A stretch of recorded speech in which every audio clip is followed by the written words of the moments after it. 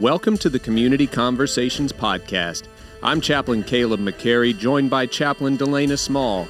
Today we're launching a special edition of Community Conversations in honor of Women's History Month, where we showcase some of the extraordinary contributions made by women in the United States Army-Chaplain Corps. Delana, can you introduce our special guest today? Thanks, Caleb. Today it's my pleasure to introduce Chaplain Lieutenant Colonel Jennifer Cooper. As a seasoned combat veteran, Chaplain Cooper has served over 35 months deployed in support of Operation Iraqi Freedom and Operations Enduring Freedom.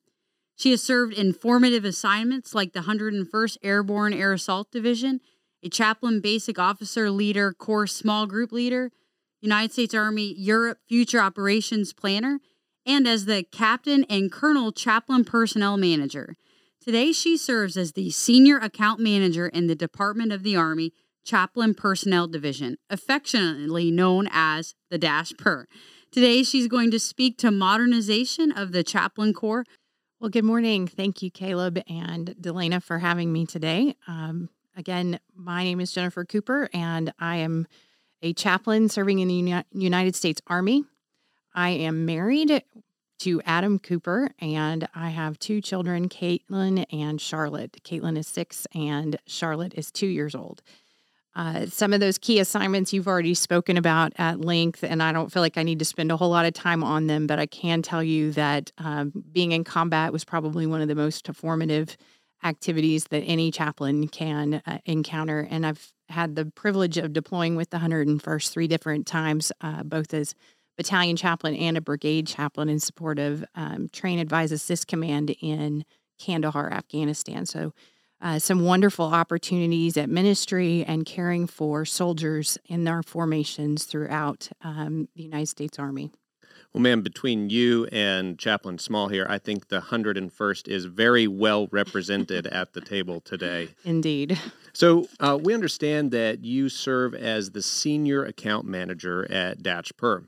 So could you explain what this means and how this relates to this word that we hear floating around the Chaplain Corps from time to time, proponency?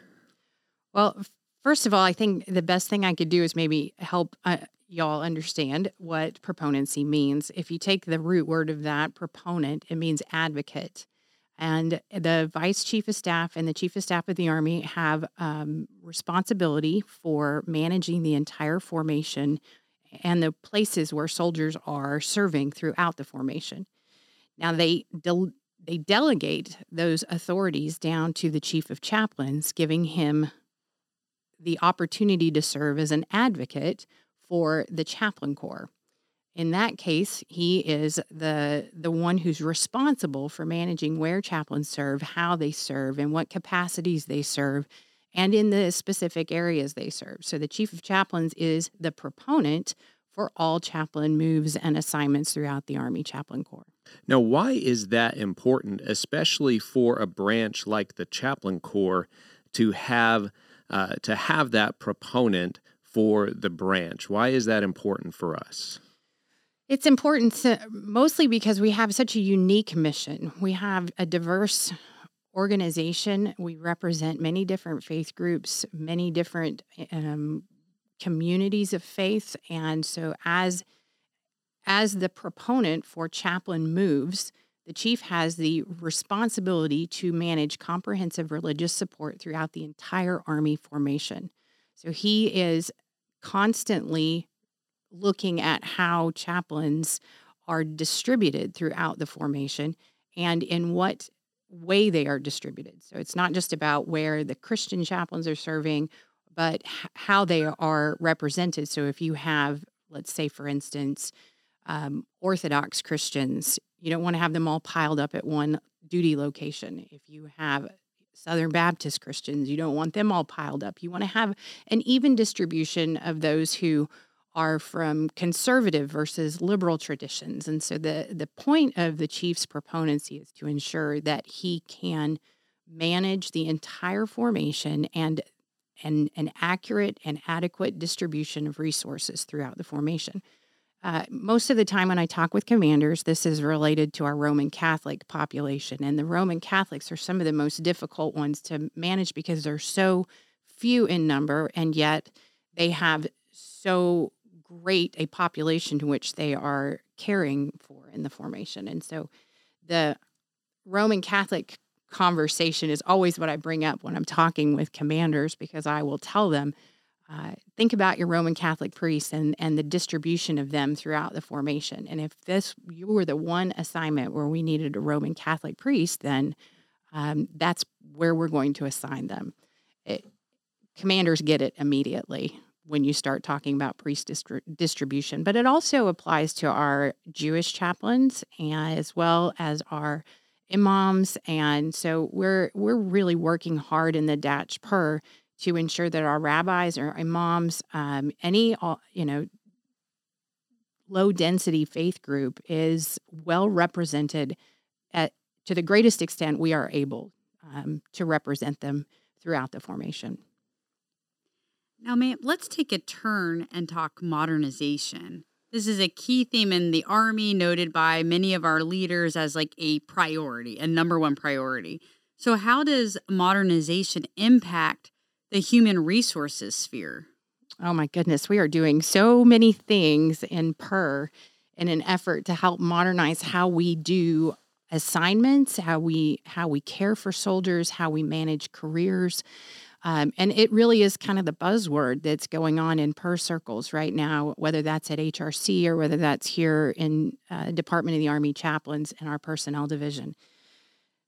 It's really, it's going to have an impact on assignments. Many of our chaplains have already experienced that in the formation because of AIM 2.0 and the opportunity to speak into the assignments process. It also, many of the chaplains in our formation have heard the words talent management, and we often are working to manage the talent of the entire formation simultaneously. Many times chaplains will call and say to us, well, you're supposed to manage my talent. I'm managing your talent alongside everyone else's. And so in the PER, we have a lot of leveraged responsibilities upon the assignment process as we seek to ensure that the right person is in the right place at the right time and for the right reasons. So, ma'am, let me ask you this. I was a battalion chaplain basically yesterday, and so, I get on to AIM when my movement cycle comes open and I'm looking at the marketplace and I'm getting all excited about all these assignments that I see on there, and I'm talking to my peers on the staff and they're applying for jobs and they're interviewing for jobs, and I can't do that. Why can't chaplains do that as well? Why do we participate in the marketplace in a different way than our peers? Well, that goes back, Caleb, to the proponency issue. And chaplains oftentimes want to be interviewed by commanders, and they want the opportunity to speak to commanders and to understand or to speak to commanders and actually compete for a particular job. The trouble becomes when we have to manage the distribution of limited resources. We oftentimes are setting commanders up for failure if we say you can interview and decide which one of these resources or which one of these personnel you would like to come to your organization. And if they interview and a commander says, this is the one, and this is the only one that I want, and then we're put in a position where we need to put one of our rabbis in that particular organization, or we need to put a Roman Catholic priest or an imam or another faith group of some flavor simply to manage our force more efficiently and effectively. We've then told the commander that he or she gets a say that they don't necessarily have. And so unfortunately, we ask our chaplains and commands not to interview in the marketplace. But we still want the commands and the soldiers to participate because it is part of the process. So when a command votes on a particular soldier and says, hey, we've read their resume and we really like this officer and we think they would be a good fit for our organization, we would like to hear from the commands about that. And likewise with the soldiers, if they're interested in a particular location, we really want them to vote on those because it is another part of many moving pieces that the PER uses in an effort to put the right person in the right place for the right reasons and at the right time. All of those things that go to form a picture for a personnel manager as they are trying to make the assignment for an officer. So bottom line, sometimes you have visibility of things at the strategic level that commander or that battalion chaplain just simply aren't going to be aware of. Indeed. And oftentimes I have an impression of how to grow a chaplain that many of our commanders don't necessarily know about. Often we've had commanders who will call us in the PER and say, I don't know what a chaplain needs on their OER. And so we help shape that. And likewise, a commander doesn't always know what a chaplain needs in order to be effective as far as assignments in their next rank. And so it's incumbent on the personnel division to ensure that our chaplains are given a wide breadth of experience while they're captains. And then we start to hone their capabilities when they're majors. And by the time they're lieutenant colonels, we kind of know what they're good at. And ma'am, I've heard you say that the marketplace also allows for increased transparency, that chaplains can now look and see what opportunities exist. And it just amplifies the understanding of, where chaplains go in the Army. That when you're a battalion chaplain, you may not have that kind of data. So that's a really helpful point, I think, for all of us as we look to AIM as a tool that we can use to grow our understanding. Now, before I ask you about the infamous IPSE, could you speak about DCHAP or CHAP at all? Could you explain that program a little bit? So for some of our seniors, we've sent them through a process of evaluation or an assessment program. Department of the Army had developed a task force called the Army Talent Management Task Force. It was a subsidiary of the G3. Or they fell up under G3 because it's an operation that the Chief of Staff of the Army wanted. He had looked at our formation and said, we have too many officers who display executive risk, which really has become the new term for what once was toxic leadership. And I like the term executive risk a little bit more than toxic leader because essentially what that's saying is that if we put a leader into a position of authority, we would be assuming risk at the executive level by putting someone who's not a strong leader into a position where they're outmatched. So the Army has developed this process, and they call it BCAP for our Battalion Command Assessment Program. And they call it CAP for Commander's Assessment Program. So that would be for the brigade level and higher. It also goes for anybody who's working in a division level equivalent job. And so we as the Chaplain Corps were looking at this in October of 20 and thought we need to go and see what's going on out there at Fort Knox and what they're doing and how they're assessing. And the Chief of Chaplains was very excited about the information that we brought back and said he would really like for us to see about integrating chaplain assessments into the Battalion Command Assessment Program. Well, we discerned that it needed to be a separate category all by itself, but it's still run at Fort Knox alongside the other programs. And we're very excited about this because it gives us an opportunity to azimuth check our leaders and see where they are in their capabilities and how their subordinates view them.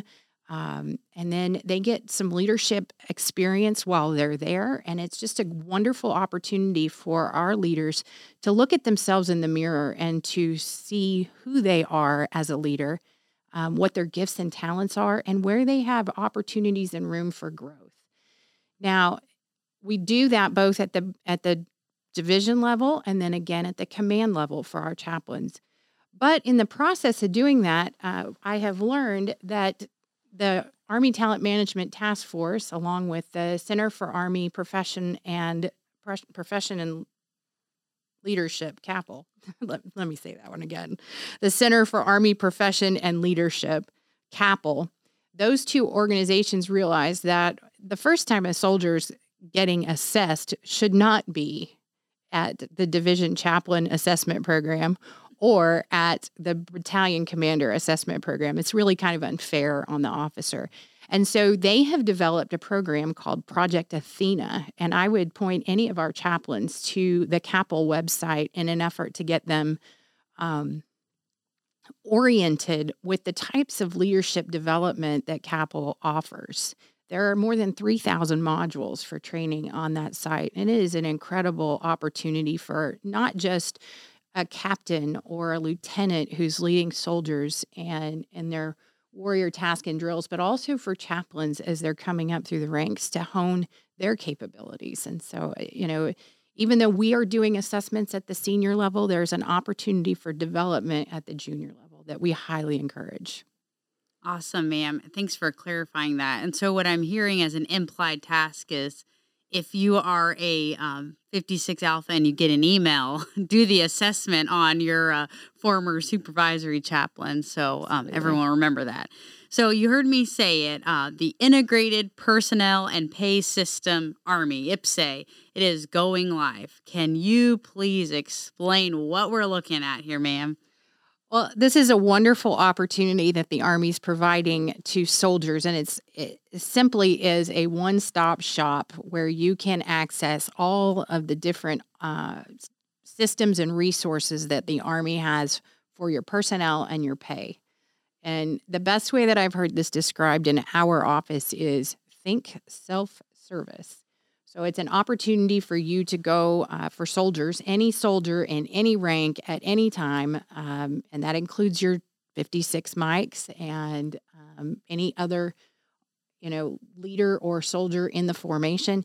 They can go to these to this website where IPSA is located, and they will have the opportunity to hit on tiles. But it will also streamline the orders production. And my understanding, the good part of this is that we won't be producing RFOs anymore. We'll be doing direct orders to soldiers. And so that's one of the benefits from our vantage point of this particular system is it's going to streamline that. Now, of course, we don't know exactly when that's coming online. The brownout is currently scheduled from mid-August through the middle part of September. And we're hopeful that everything will go smoothly on that and we'll be up and running shortly thereafter for the 2301 movement cycle. Wow, big changes coming soon. So we will be looking forward to that one. Yes, indeed. So I think, ma'am, for many of us in the Army and in the Chaplain Corps, we can see these systems as maybe hindrances at times. And so how do we reshape our thinking and think about these systems, these resources that we've kind of talked about today, these opportunities for assessment, et cetera? How can we see these as ministry enhancers and as resources and tools that, they empower our calling rather than hinder our callings as chaplains and 56 mics? Well, especially with regard to AIM 2.0 and filling out information on the marketplace, the one thing that I would encourage every single one of our officers to do is build the most robust resume that you can possibly build. There are lots of skills and talents that chaplains bring into the Army-Chaplain Corps that we're just not aware of because they don't go on an ORB, and they're not something that's easily accessible unless you call the chaplain and like the commanders want to do, they want to interview them. But if you make your resume as robust as possible, let's say, for instance, I have one chaplain that I've worked with in the past who did his missionary in Ukraine, speaks fluent Ukrainian. He's a wonderful asset for the United States Army right now. Those sorts of opportunities, if you don't put those capabilities into your resume, you may not have taken a language proficiency test, but if you speak a little bit of German or you speak a little Korean or you can get around in South America, those are things that we really would love to know about you.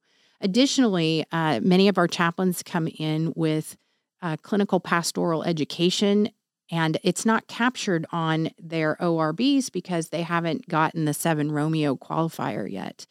If you have those sorts of capabilities, let's say you've had 8 units of CPE in your former life, capturing that on a resume is going to be something that an assignment officer will really key in on as they are looking at you, especially if when you write down that you are interested in going to work in a hospital environment, whether that's in an actual hospital, whether we send you to the detention barracks at Leavenworth or something along those lines. We have lots of opportunities for our 7 Romeos, but if we don't know that you have that capacity and you've not been certified by the Army, it's very difficult for us to gauge that.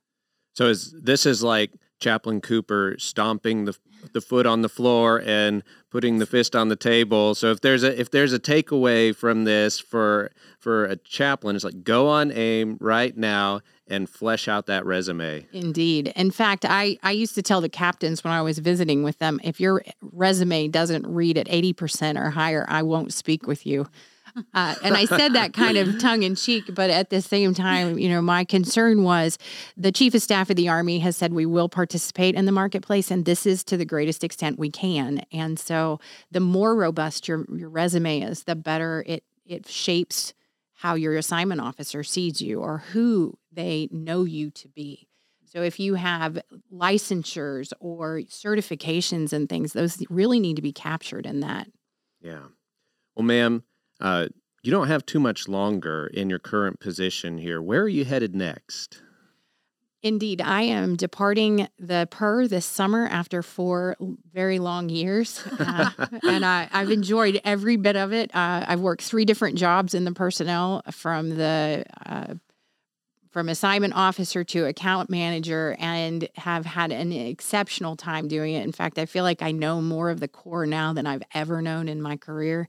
And that doesn't mean just the Corps in general sense, but the individuals that make up our Corps. And so I feel like I counted an extreme privilege to have done this job for the last 4 years. But the Chief of Chaplains has selected me to serve as the Division West Chaplain for 1st Army. And so I will be heading out to Fort Hood to assume that role and responsibility sometime in August. And what is Division West's mission? Division West's mission is to train and equip all of our reserve component chaplains throughout the formation. Now, it's not just Division West. The chaplain section is responsible for the chaplains, but Division West is training all of our reserve compos, both the reserves and the National Guard. And especially in the West, we are responsible for most everybody that falls west of the Mississippi. So it's an immense mission. We run 2 MFGIs, one at Fort Bliss and one at Fort Hood. And so it's an exceptional opportunity to see what that looks like, and an opportunity to care for our Reserve and National Guard chaplains. And I have a special heart for them simply because I was once a Chibolic instructor. So I was working with our officer basic course.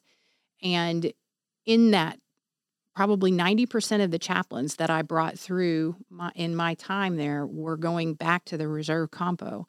And so to me, it's an exceptional opportunity to have a touch point with some people that I haven't seen in a long time.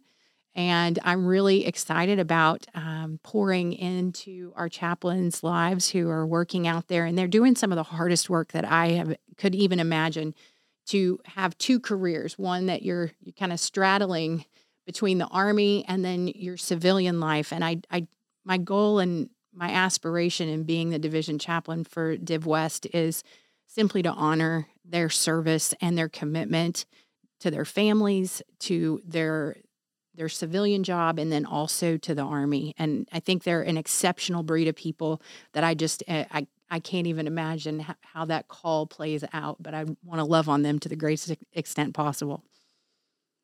Well, ma'am, we thank you so much for your time here today. I just want to give you a chance to give any other thoughts, maybe recommend a book. Any thoughts there?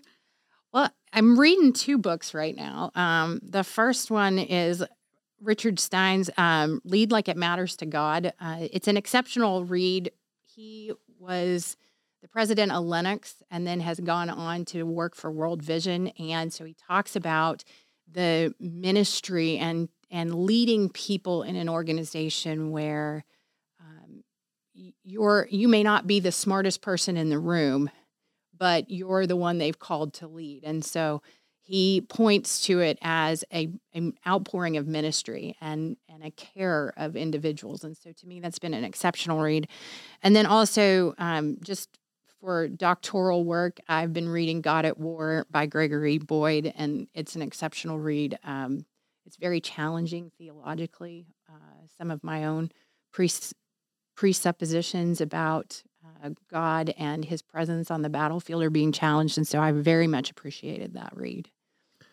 Well, Chaplain Cooper, thank you so much for joining us on this special edition of Community Conversations.